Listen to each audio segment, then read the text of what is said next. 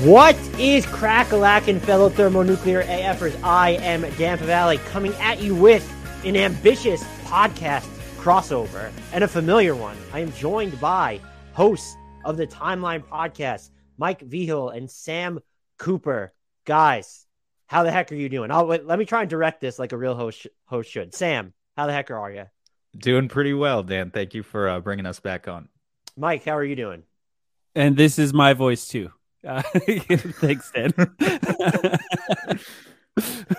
I'm happy to be here. It doesn't feel like the season has begun until we do this. I talk about that every year. We got to do it at least twice a year, I feel like.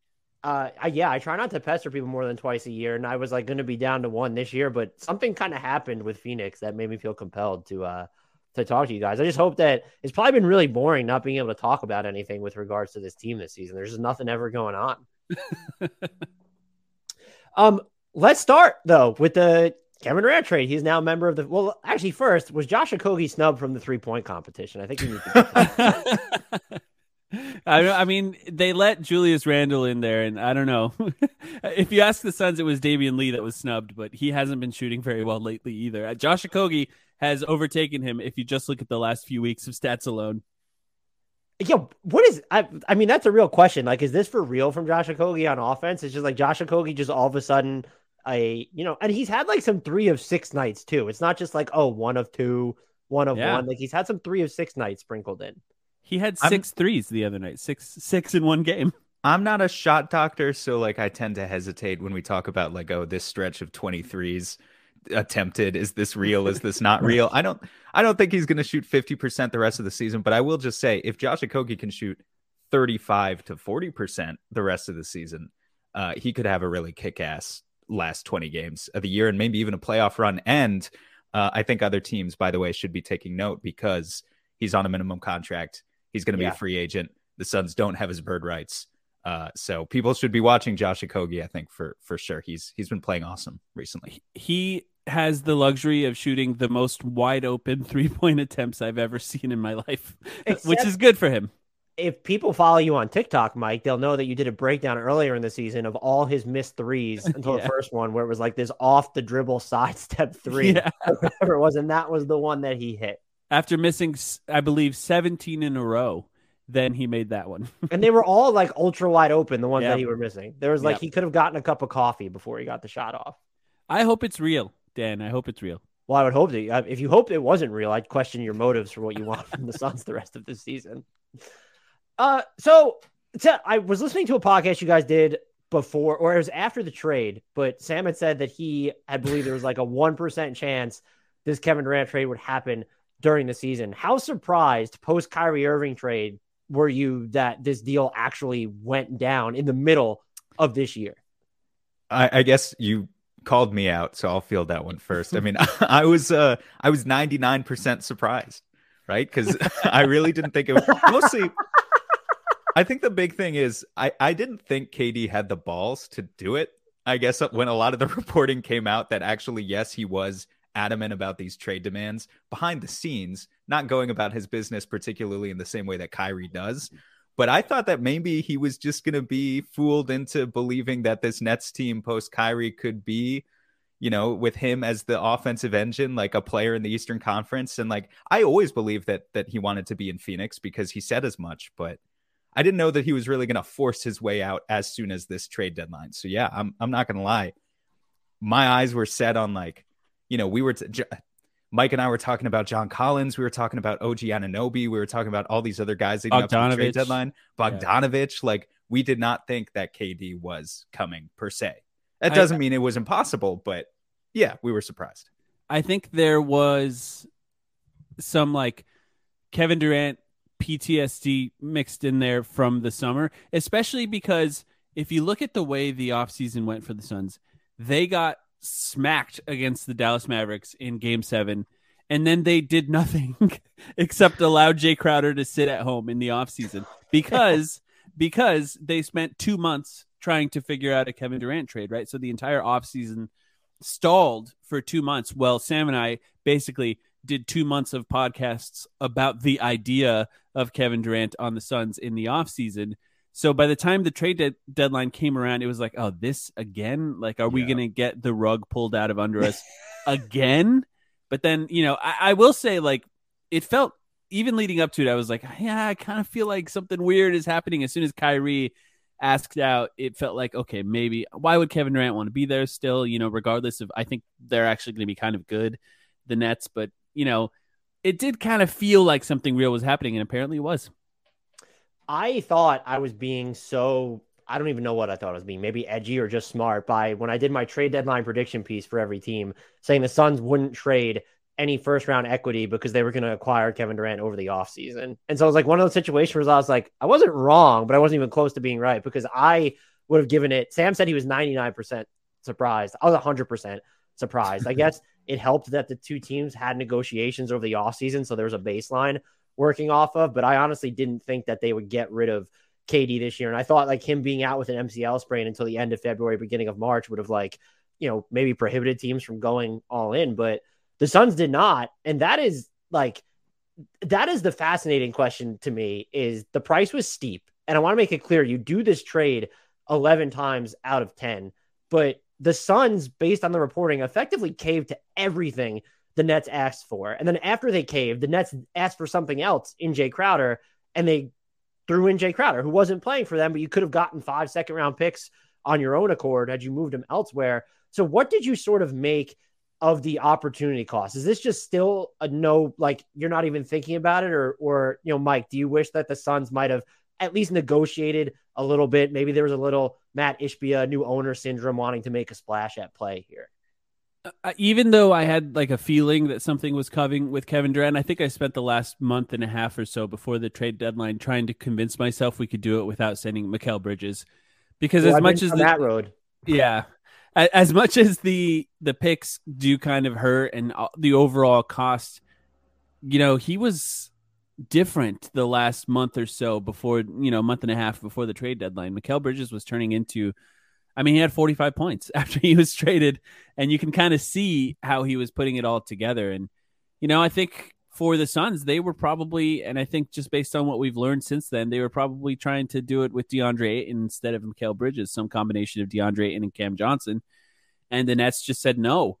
And yeah, I think, Matt Ishbia coming through, and by the time they were like already agreed to it and they said, oh, now we want Jay Crowder instead of Dario Saric or whatever, I don't think you could stop an owner at that point, because he's already seeing the checks printed for the Kevin Durant jerseys and the playoff tickets with Kevin Durant on them. So, I do think the owner wasn't going to let that stop at that point. They definitely won that part of the negotiation, I would say.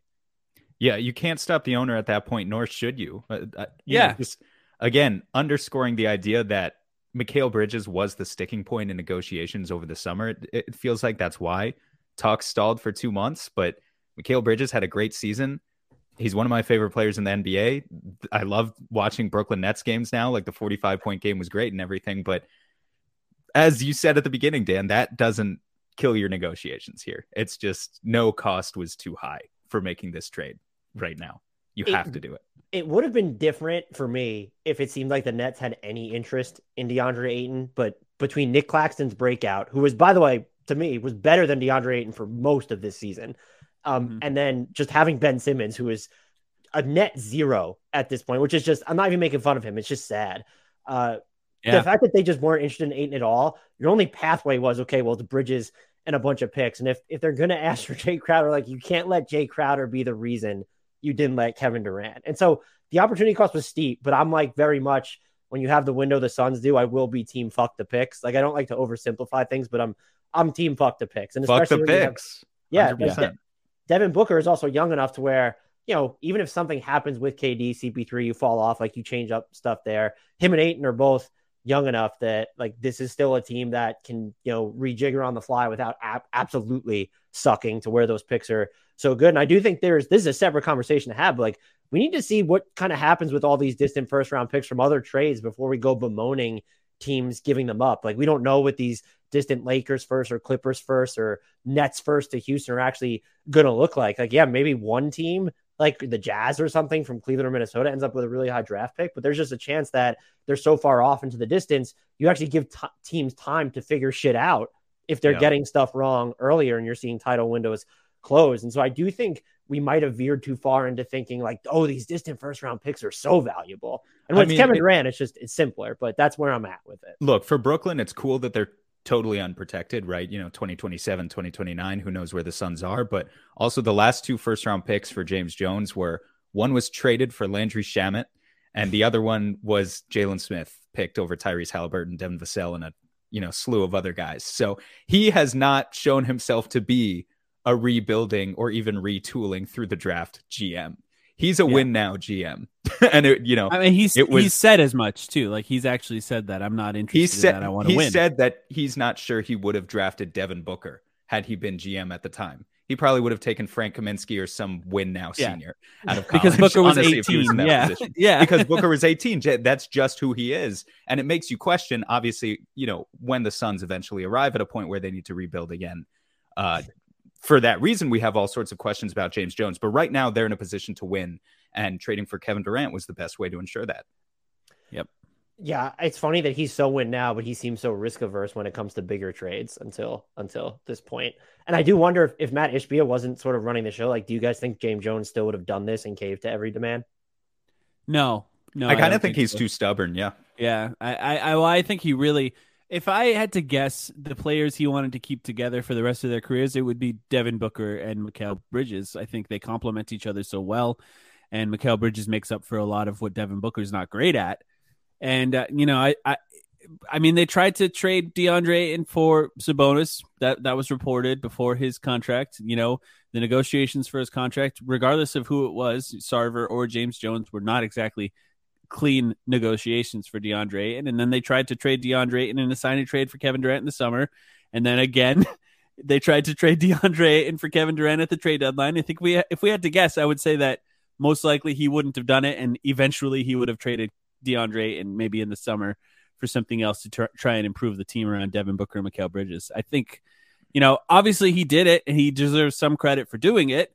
But yeah, I think that, well, the other part of it should be said, it's costing the Suns a lot of actual money to have Kevin Durant. So you kind of need an owner to say, yes, do this because I'm going to pay $40 million more in luxury tax to have Kevin Durant on the team. So you kind of need the owner and his buy-in as well. I will say, this is only tangentially related. I was surprised at how emotional I was that Mikal Bridges was leaving the Suns. And I think it's because there's teams like OKC and then Denver where I've maybe been higher on than consensus or out in front of when people think that they suck. And then their fan bases are super nice to me. And I was in a honeymoon phase until this year, I think, with Suns fans, but also just having watched, like, it's so rare to see a core together for so long. Like, just the idea of Cam Johnson, Devin Booker, Mikal Bridges, and DeAndre Ayton, and some of like the viral videos that have come out of him just having fun. Like, when I saw that he was leaving Phoenix, I was like, I mean, you make the trade, but I was more bummed as someone who's supposed to be this like impartial national observer. I was like, oh wow, this is affecting me more than I thought that it would. Nets fans will fall in love with him immediately, though. I mean, he's just one of those guys already are. Wherever he goes, he will be a fan favorite, so he'll be all right. I really want to get to the on-court implications here, but I did have to ask about the rest of this season because there's risk here. Kevin Durant's 34, Chris Paul's going on 38, always seems to be injured in the playoffs. There are concerns about the defense, but you're having Kevin Durant come post MCL sprain injury and just have to integrate him almost on the fly with less than a quarter of the regular season to go. And so I'm wondering if you're the Suns, because of the urgency, this trade wasn't just about this season, but because of like the urgency of the actual window. And even if they were younger, by the way, we're seeing title windows just shut. Like everyone thought Brooklyn would be inevitable for more than a second and they weren't.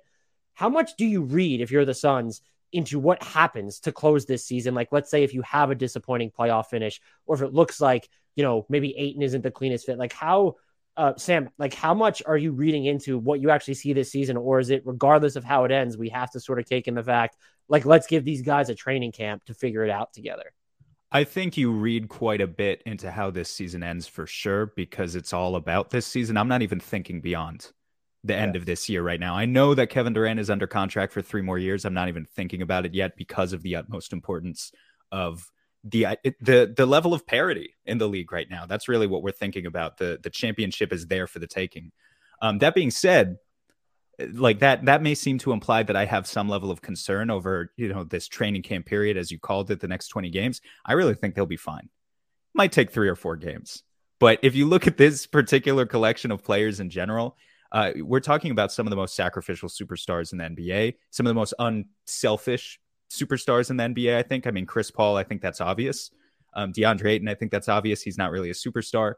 But Devin Booker is just not a guy who, he has found ways throughout his career to excel off ball. He's not a guy who needs the ball in his hands constantly. He's not one of these heliocentric offensive players. That's not how the Suns have played with Devin Booker at the helm ever since Chris Paul came to town a few years ago. Kevin Durant, we've seen him sacrifice plenty in his career in terms of playing with Steph Curry and then playing on the Nets. So, I think they'll figure it out pretty quickly. I think the offense is going to be smooth. Is there a superstar more fit to play next to another superstar than Devin Booker? Like what he does off the ball and what he can do on the ball, it just complements, like it would complement LeBron, it would complement Anthony Davis, it would complement, all of these superstars, and Kevin Durant, I think it'll complement him perfectly. And, offensively, I think it's going to come together right away as well. Now, as far as like the sort of championship expectations in this particular season, it's tough because ultimately it was a midseason trade. And that means that you don't have a lot of time to really build the roster around them. But I think you're right. I mean, the main thing is Chris Paul is old, and he doesn't have it every night anymore. If you just watch him play, some nights he has it, some nights he doesn't. On the nights he has it, he still really has it, and on the nights he doesn't, he can't shoot. Like the shooting just disappears entirely. The defense hasn't been as bad as I anticipated it being so far this season, but the clock is ticking on him. And as far as the core of Kevin Durant, Devin Booker, DeAndre Ayton, still pretty cool. But the 4 of them together, the best chance for the 4 of them to win is this year. So I think the pressure is definitely on for them right now. We did do an exercise on this podcast, my co-host and I, right around the trade, where we're trying to name which superstars were most scalable, like who can so easily fit in with other superstars. And the first 3 that we named were Steph, Devin Booker, and Kevin Durant. And this was like right before the trade. And so you now have 2. We're not saying, I mean, obviously everything that we say is gospel, but like, even if we're sort of wrong, to have 2 of those players that were the first spring to mind pairing, that's what gives me probably, and I think Devin Booker is a big part of that because of what you guys mentioned with everything that he can do off ball. I just don't even have concerns about the offense. I think it's going to be like absolutely thermonuclear from the jump. And that's why you see occasionally, I'm seeing it not from everywhere, but in certain select places, like this concept again of, there's only one ball. Like they have to share one ball, which is just like the most telltale sign that someone doesn't know basketball. If they say something like that about Kevin Durant and Devin Booker of all stars, it's just like, this is not a James Harden. This is not like putting James Harden and Luka Doncic together on the same team or something. It's just 2 completely different players. And it also, like, even if you actually believe that, or let's just say like Devin Booker was on the ball more, what didn't have the same up, like we've seen Kevin Durant now do it on so many different occasions. Like he did it with Russ, he did it in Golden State, and then he did it in Brooklyn with like 80 different versions of that team. So it's just, the one ball stuff has always been overrated, unless, like you said, if they're going to be like 2 super heliocentric stars, or like if we have Trae Young, Luka, and James Harden on the same team at one point, that'd be fun to see. Mike, what is the functional wrinkle, the on-court fit storyline, whatever that you're most looking forward to see with, not storyline, like functional thing about Kevin Durant coming to the Suns that you can't wait to watch? I have 2. There's 2 things that I've been thinking about a lot, and one of them is the way that a lot of teams have sort of countered what the Suns can do with DeAndre and Chris Paul is putting size on Chris Paul. Like, for example, I'll talk about the Warriors, how the Warriors defend the Suns.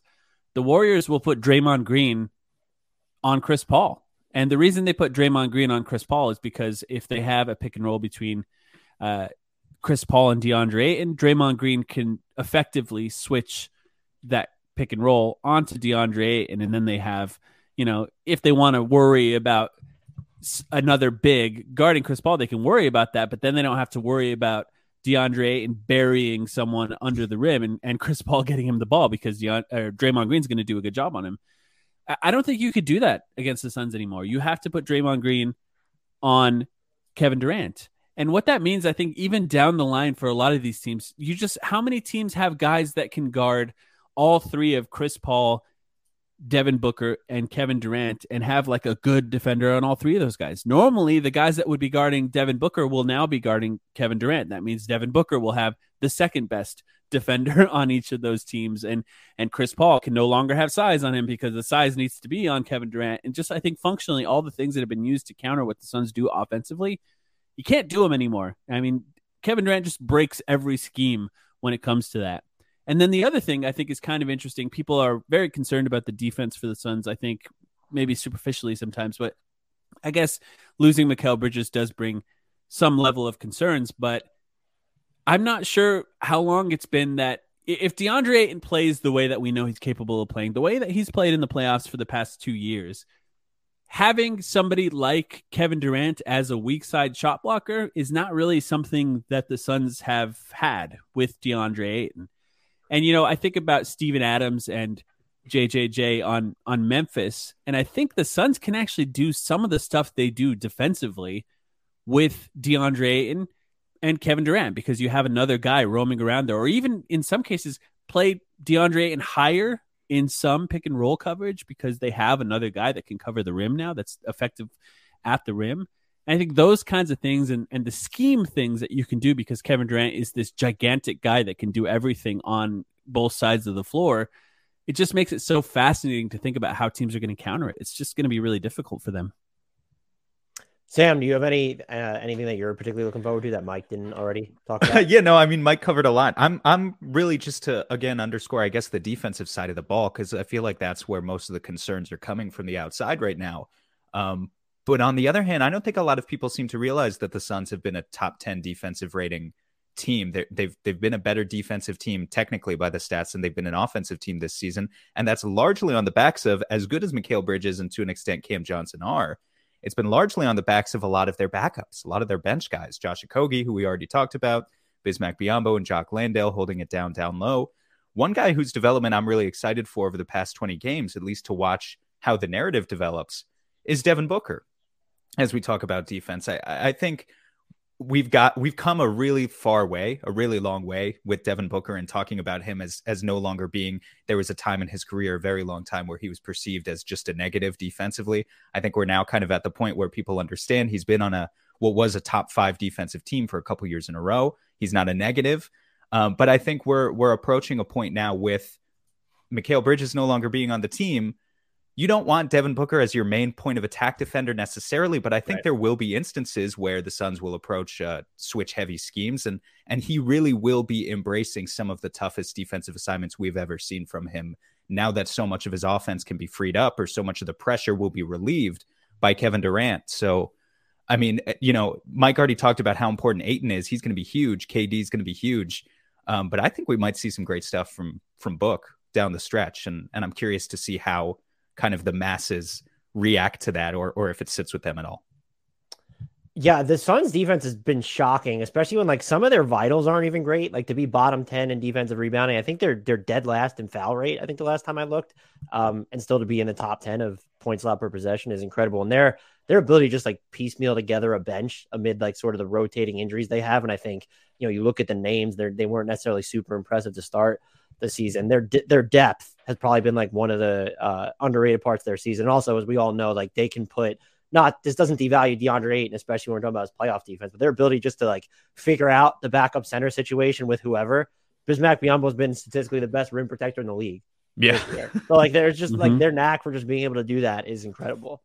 And Jock's numbers are good too. Sam, do you have any concerns about like the immediate integration or like any like potential awkwardness that you could foresee? I'm going to sound like such an asshole. No. I'm sorry, but I kind of already answered this in a previous question. My only concern is health. I mean, if anyone wants to talk to me about this team with health and their injury history, it's kind of boring to talk about that. Either it happens or it doesn't happen. But obviously that is a concern. In terms of if this team has a full slate of health, I have no concerns about their ability to mesh offensively or defensively. I'm telling the truth. Mike, do you feel the same way? Well, when Chris Paul was first traded to the Suns were 8-8 in their first 16 games. And there was a little bit of weirdness with the two of them figuring it out. And then it just clicked and they just kind of took off from there. And the rest of the season was amazing. So, I think especially with these three guys, I'm a little concerned about at the beginning, too much unselfishness. There's that famous clip of Kyrie Irving and Luka Doncic passing it back and forth at the end of the game to try and get the last second shot off. This level of, now I have another superstar on this team, I'm trying to feed him, and that sort of unselfishness. I don't want that. I want them to just play the way that they play. But I think, Sam, the way that you talk about it makes a lot of sense, because the Suns' offense and the way they use Devin Booker, Durant can do all of that better. And that means that the plays that exist within the Suns' offense are kind of already built and set up for somebody like Kevin Durant to succeed.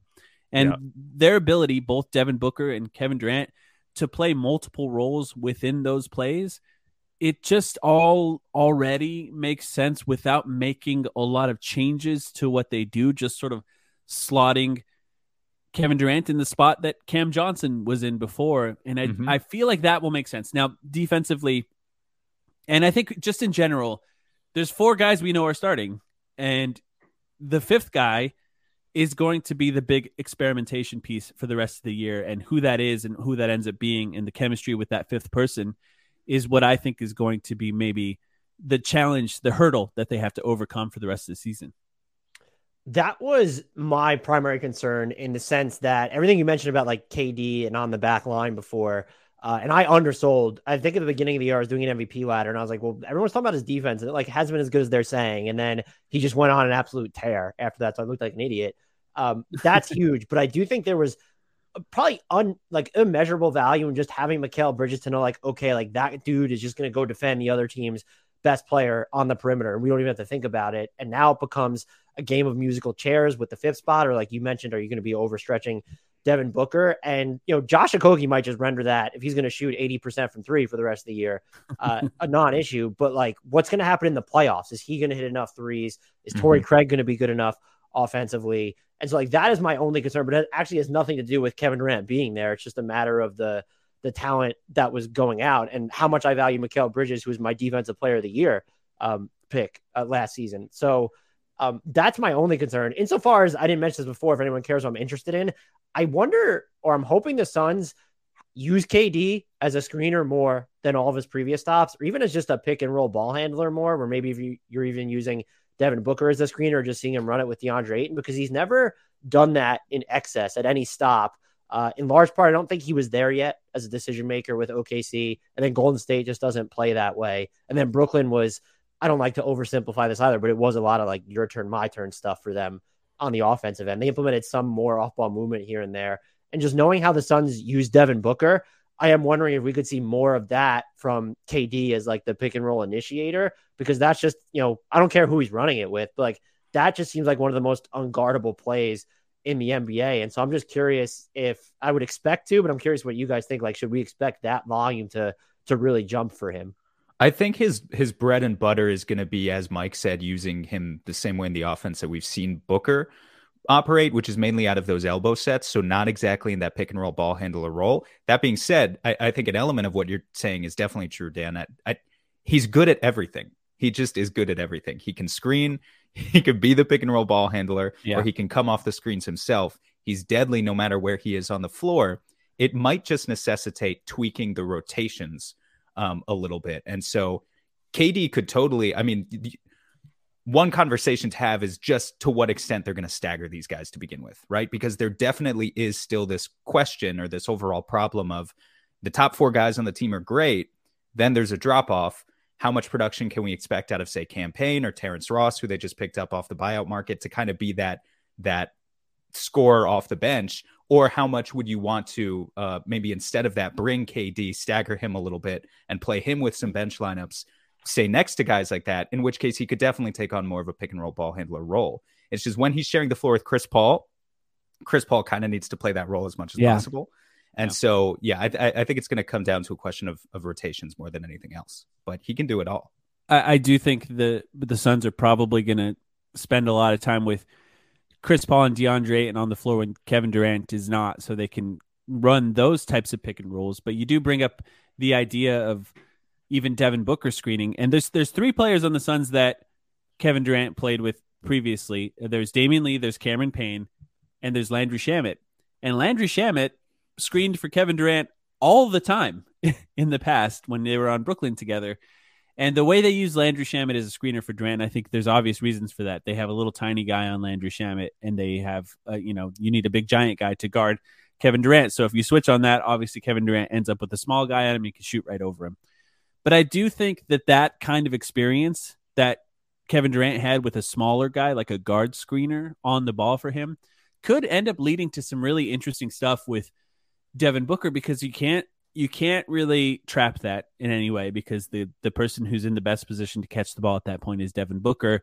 And if you switch it up at all, then the size mismatch is going to favor the Suns. And I do wonder about that. But also on the other end, just like the idea of a DeAndre Ayton, Kevin Durant pick and roll, it sounds pretty awesome. Like, I don't know what you're going to do to guard that. That's going to be amazing. An aside, Landry Shamet has had so many superstar teammates, he's just recycling them now. Like from LA to Brooklyn to Philly, and like now Phoenix, and then Kevin Durant's like on his team again. He's had some legendary teammates. DeAndre Ayton, I think you could make the argument, and I already did on a previous podcast, that he's just like the most important defender maybe in the NBA right now, looking at what the Suns are going to expect from him during the playoffs. And he's been great lately. I don't think I've swung higher and lower on one player over the past like 3 or 4 years than DeAndre Ayton. And like, there was, you're not alone. There was some like stability the first finals run, like when their first finals run, during their finals run, there's some yeah, Dan, there. Say it again. Their first finals run. Lock it in, baby. Second one coming soon. But it's been so turbulent otherwise. I think his offensive fit is divine, and there's a clear path to him just like not stumbling, but finishing his way to like 23 points a game or whatever. Do you worry at all? Because there's been so much reporting about how he was kind of disenchanted with like the front office, and now he knows his name was dangled in trade talks again, to where you could see this having an adverse impact, or is this just something that we don't need to be concerned about or monitor? And I'll throw that to Mike first. I'm concerned. I think you perfectly summed up why he might be the most frustrating player on the Suns in a long time. And it's because he's great. And then also sometimes he sucks. And I think that sort of combination of you understand the ability and you understand what he's capable of, and also the fact that he doesn't bring it every night, it's become incredibly frustrating to watch. And, there's a lot of these guys, I think, that actually exist on even contenders sometimes. Andrew Wiggins just won a championship.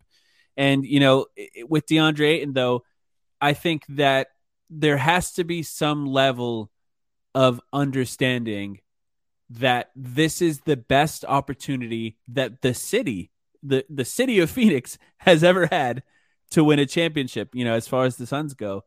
And that type of pressure, I think he usually does well with.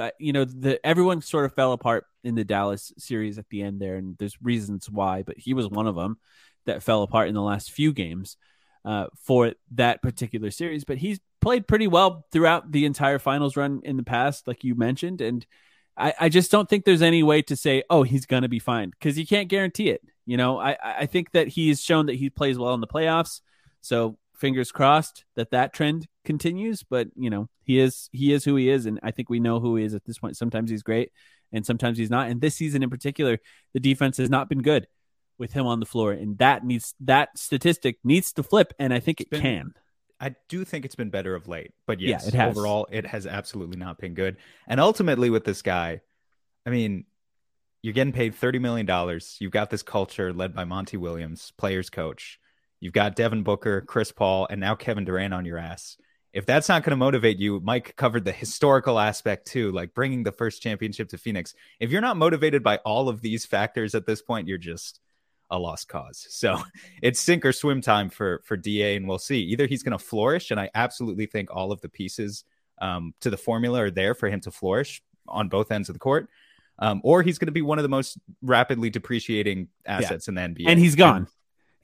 And they'll trade him for sure. Yeah. That's okay, though, because you just re-signed Bismack Biyombo, and there's no drop-off whatsoever. The defense gets better. I am curious if there's should be less concern just because now he's been paid and like, dude, you're on the max contract, like you're gonna get paid no matter what, and so you don't have to worry about that. I mean, but then I'm off. Oh, go there's ahead. definitely no, just definitely there is that aspect of like, dude, what else do you want? You know, like you would rather rot in Indiana averaging 20 and 10 on 53% true shooting. Like, I don't understand. You know, you have everything you could possibly want in Phoenix, except for maybe those extra post touches.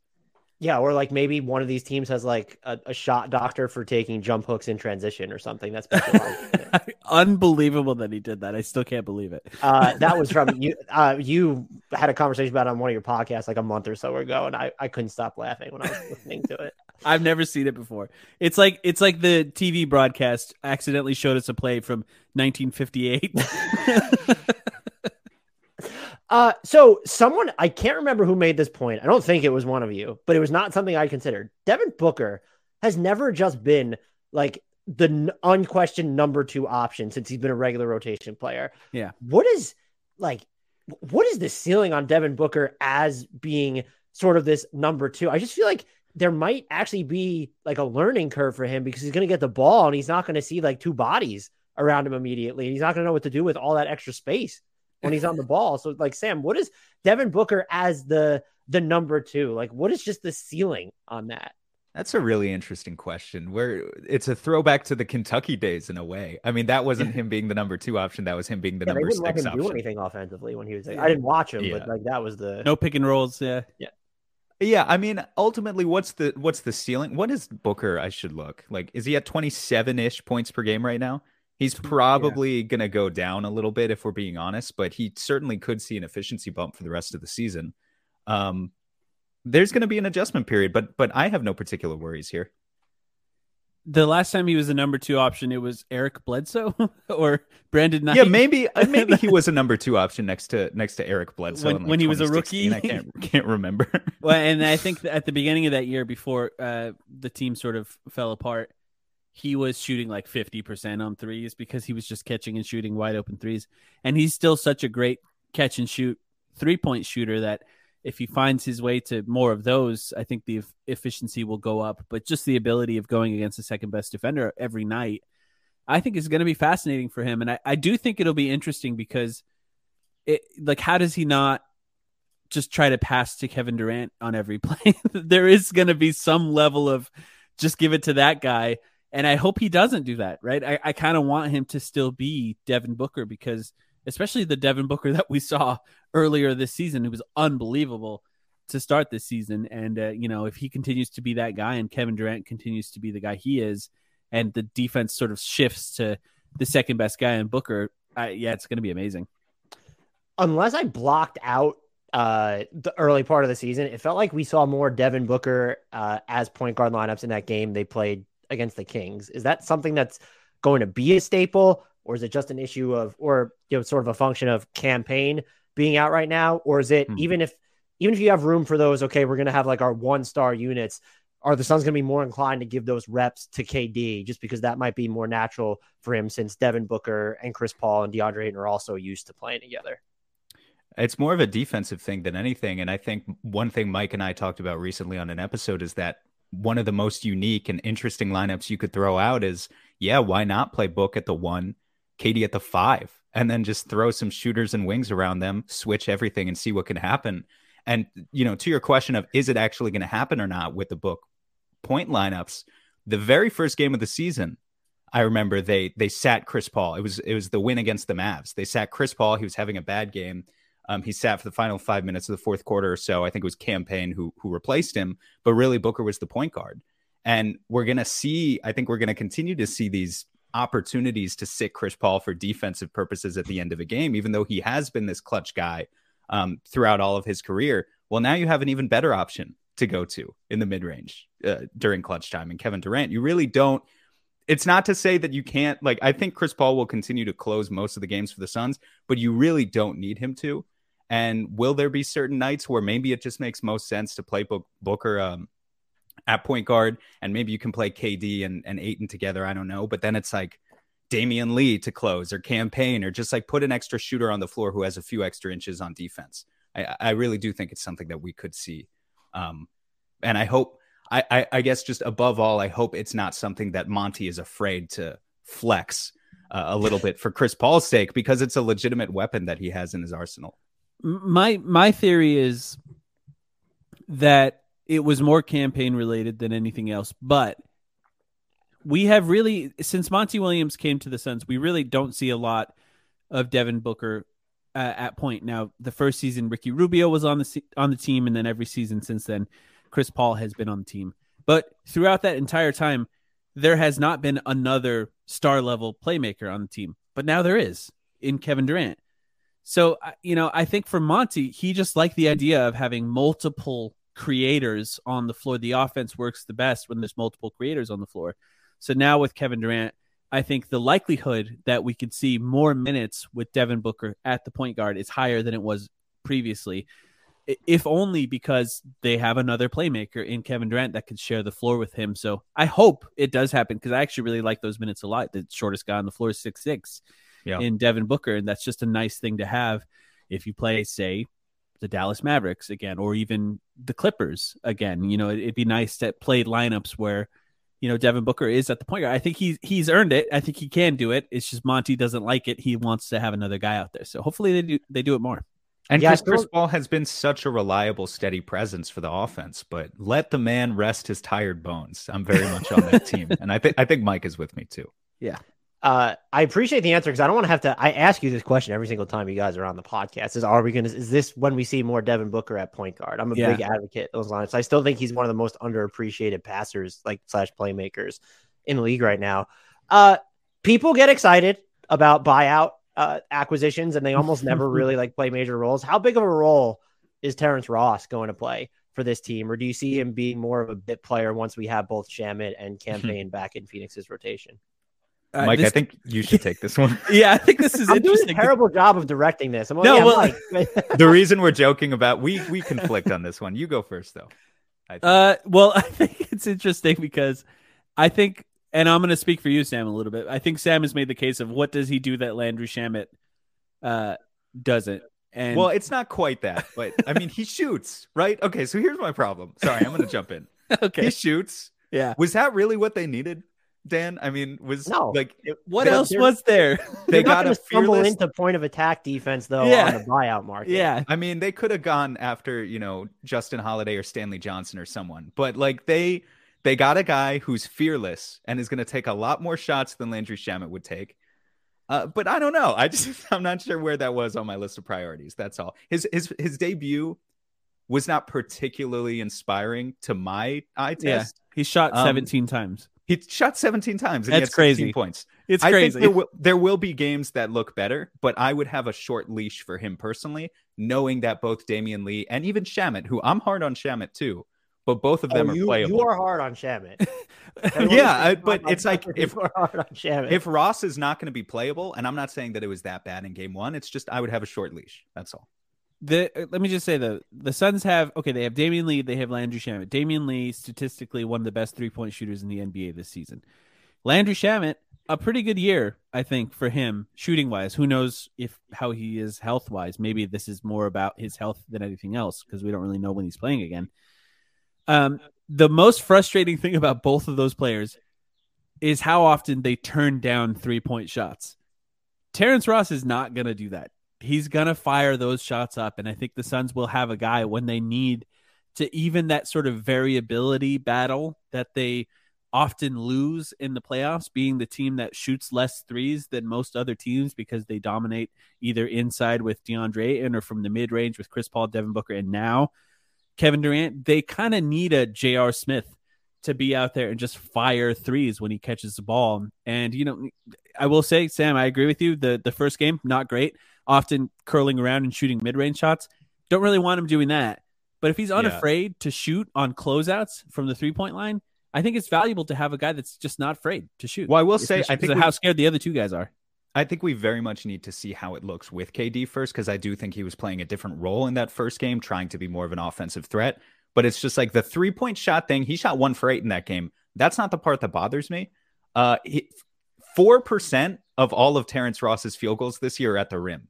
Like that to me is the part that scares me, is not the fact that you're shooting too many threes, but just the fact that you're completely neglecting the rim to take, 16 footers instead. So if that's the thing that continues, then that's the part that we don't need that in the offense. We have 4 mid-range shooters better than you already. So like cut that shit out. Yeah, that's the only thing. Shoot the threes. I think they'll figure it out. I think.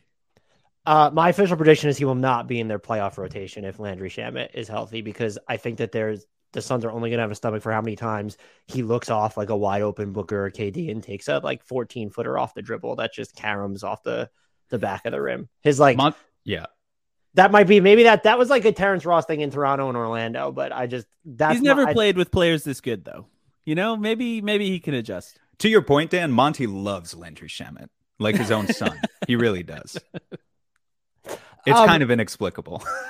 So it's too early but I want to ask you this anyway. So Sam, you're Monty Williams right now, but there's so much interchangeability and shape shifting you could do, especially when you're looking at kind of the wing spots here. How are you, if the playoffs started today, like building your 8-9 man rotation? Because the way I look at it, there's 4 locks for playing time. Is that your top 4 players, and then everyone else, maybe right now with the exception of Josh Okogie, seems like very fungible. Yeah. So KD is playing 40 minutes. Good. 48 if he had any choice in it. Hopefully on a bionic MCL at this point. I mean, but he is though. Can we be honest? Okay, say I'm Monty Williams and I say KD, it's the first round of the playoffs. We're the 4th seed. We're playing Dallas in the first round. I'm going to hold you to 34 minutes per game. And you have to watch Landry Shamet and Terrence Ross take jumpers for those other 14 minutes. You think KD is going to be okay with that? Like, he's playing 40 minutes, regardless of what his health status is. He's playing 40 minutes. So what do you do with the time outside of that? I think Okogie's the 5th starter. Absolutely. I think you're bang on about that, Dan. Torrey Craig's going to play. We'll see how that goes. He's probably going to play 15 or 20 minutes. The rest of the wing rotation, who else is even in there? I think there's room for one more guy to carve out a role.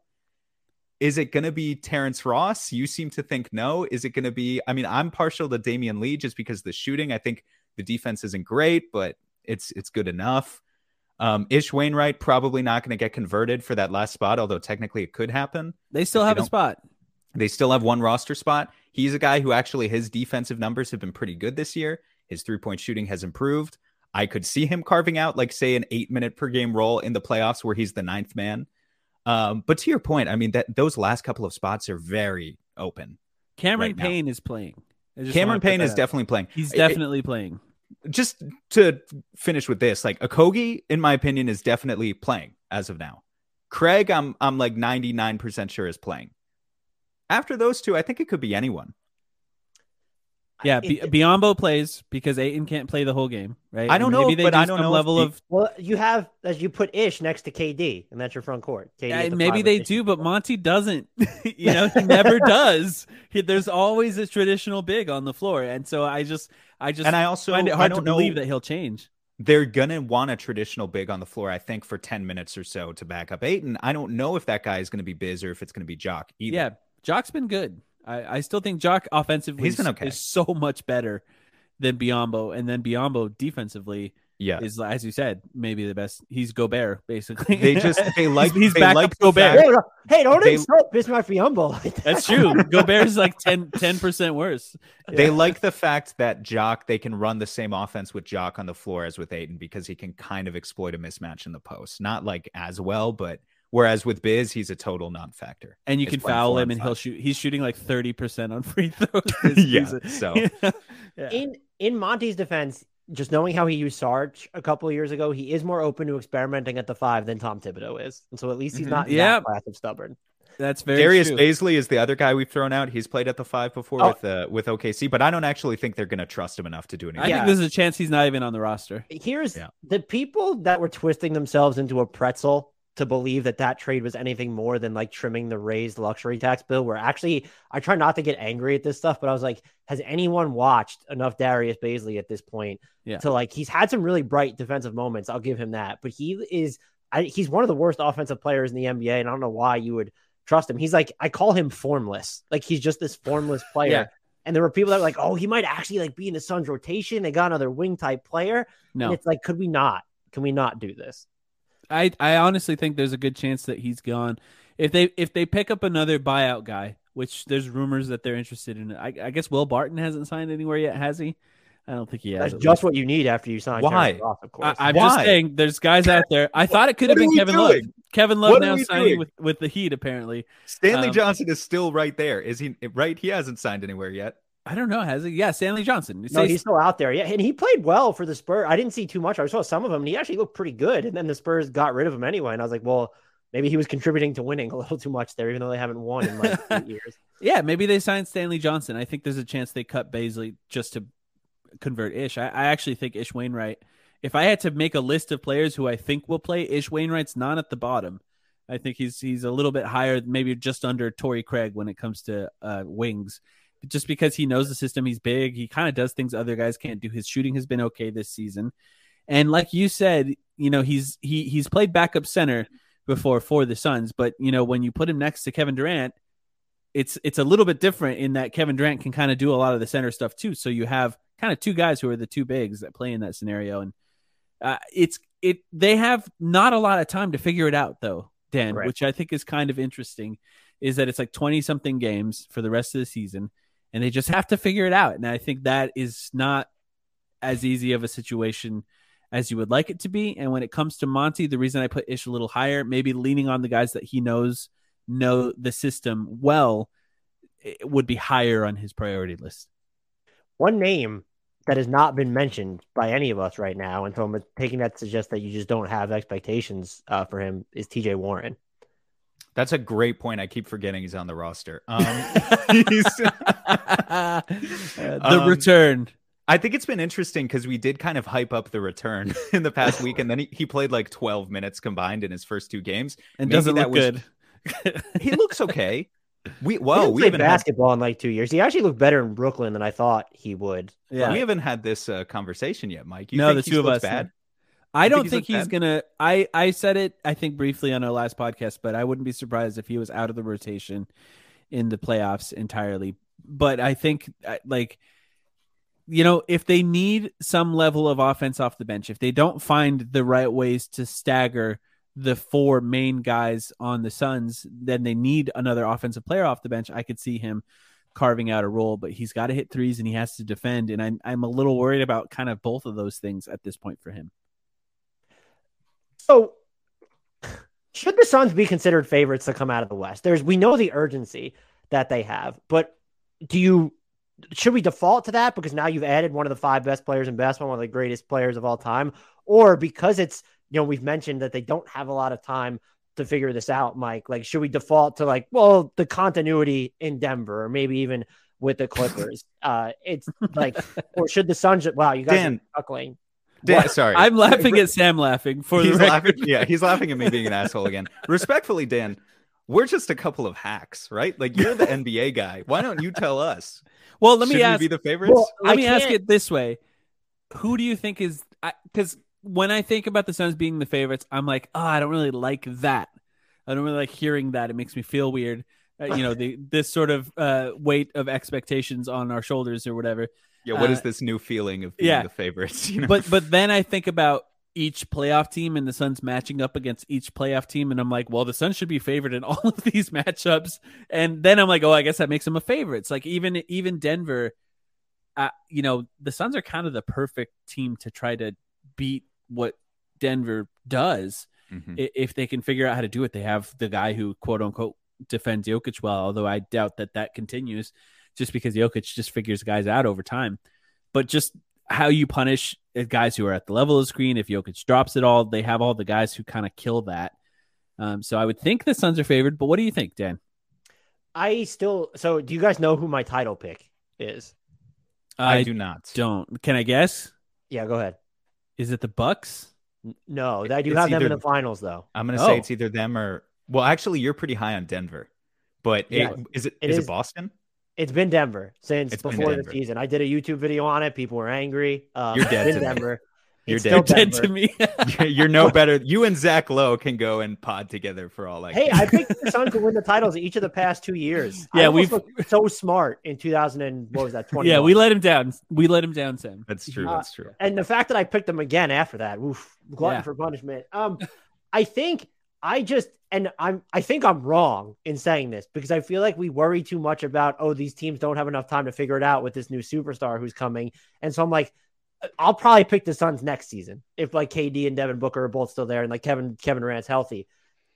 But we saw it in Brooklyn. Like you talk about concerns about only having one ball. That would have been a situation where you maybe could have talked yourself into it. While they played very sparingly together, the minutes they played, they're just absolutely dominant. And so I actually think that we're all collectively on a national level, not the Timeline podcast, fellas, not the people who watch this team every day, but like we're all too cowardly to say the Suns need to be title favorites right off the bat. We're more inclined to say, well, it's like they're clearly in on now or they're championship or bust. The Suns probably should be considered Western Conference favorites because of just who Kevin Durant is and even who Devin Booker is.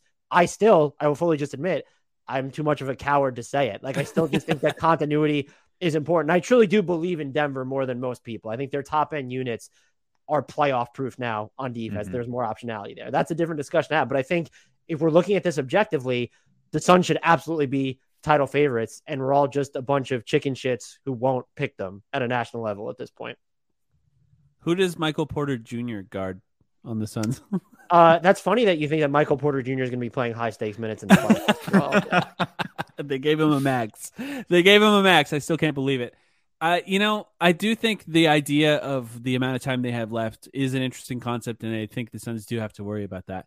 But I will say the playoffs themselves are almost like little mini seasons in their own, just because the amount of adjustments that have to be made matchup to matchup and how things change within the playoffs, that amount of time that they have to get together and get that continuity together, it matters. But, the playoffs are so different anyway that things have to change and have to adjust in the playoffs. And, I don't really know. We haven't seen it yet. It's a weird time to be talking about it because we just haven't seen it yet. And it's going to be really interesting to hopefully next Thursday this Thursday, I should say, against the OKC Thunder, we actually get to see it for the first time and get a better idea of if they should be or not, as quickly as then. But we haven't seen it yet, so we'll see.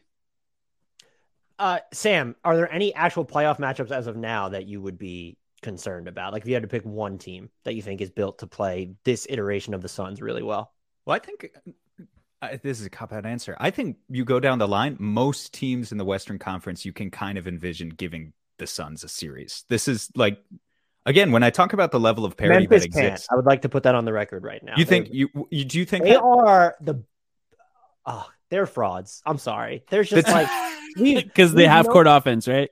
Yeah, it's just, and they've seen it. It's like, hey, a really big chunk of our offense is collecting our own misses, and we're just not going to address that. And we've seen since Steven Adams has been out how much that can come back to bite them. And their big solution was getting Luke Kennard. So they're just not the answer. And definitely the Suns have struggled, though, to be honest, with Memphis' size in the past, but getting KD really goes a long way towards shoring that issue up as well. Jaren Jackson Jr. might foul KD 5 times in 3 minutes. They're not okay. I'll admit they're not the first team that I was thinking of as like, oh, I'm worried about them. And what about the Kings?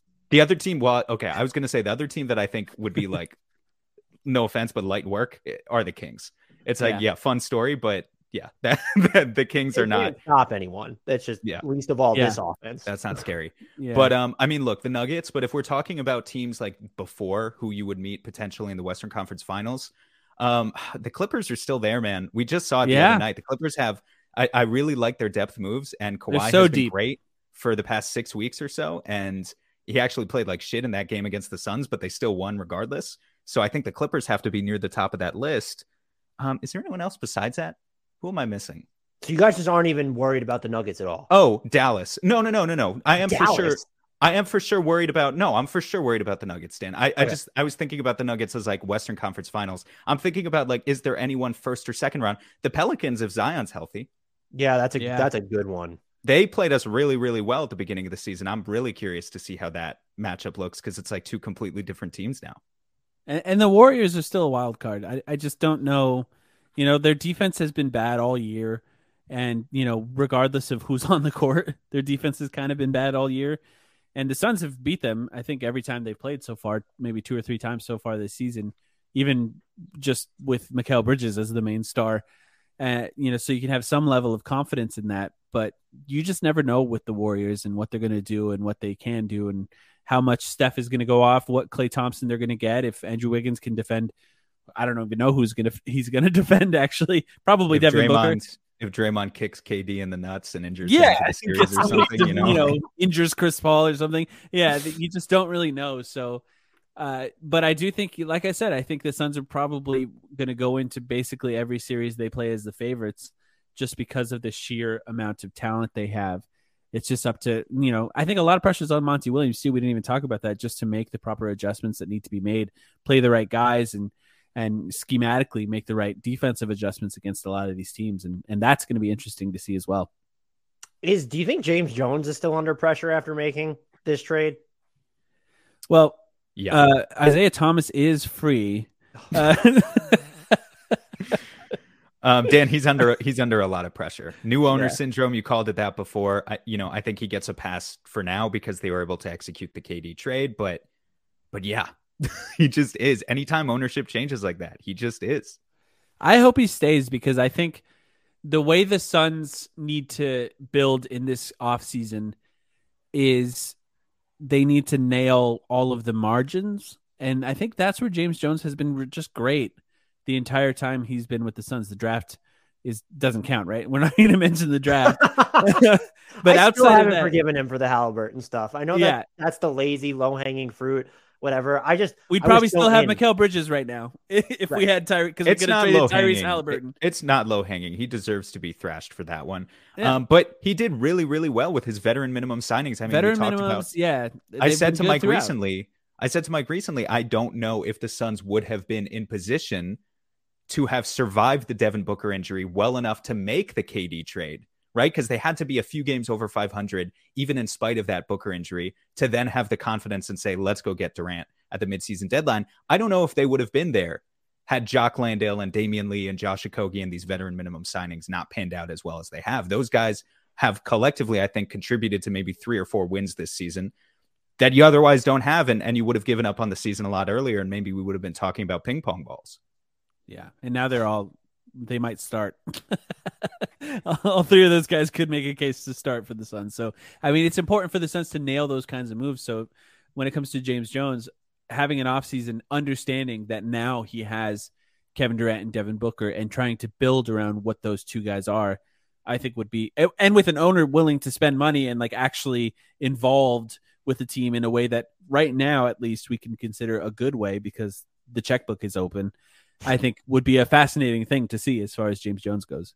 Yeah. Does Robert Sarver say yes to that trade if that's on the table? Probably not, right? I don't know. Yeah. I mean, I think it was literally $40 million more, not just the salary, $40 million just in tax and luxury tax payments. Yeah. And they cut some of it with the Shards trade. Yeah, they did. Yeah. But if they end up filling out the roster, I think they can add a lot of that back, which I guess they have to fill out the roster. So they end up adding a lot of it back anyway. So we'll see what the final bill is going to be. But I mean, $14 million is the total amount Robert Sarver has ever paid in his over 20-year ownership of the Suns in luxury tax, $14 million.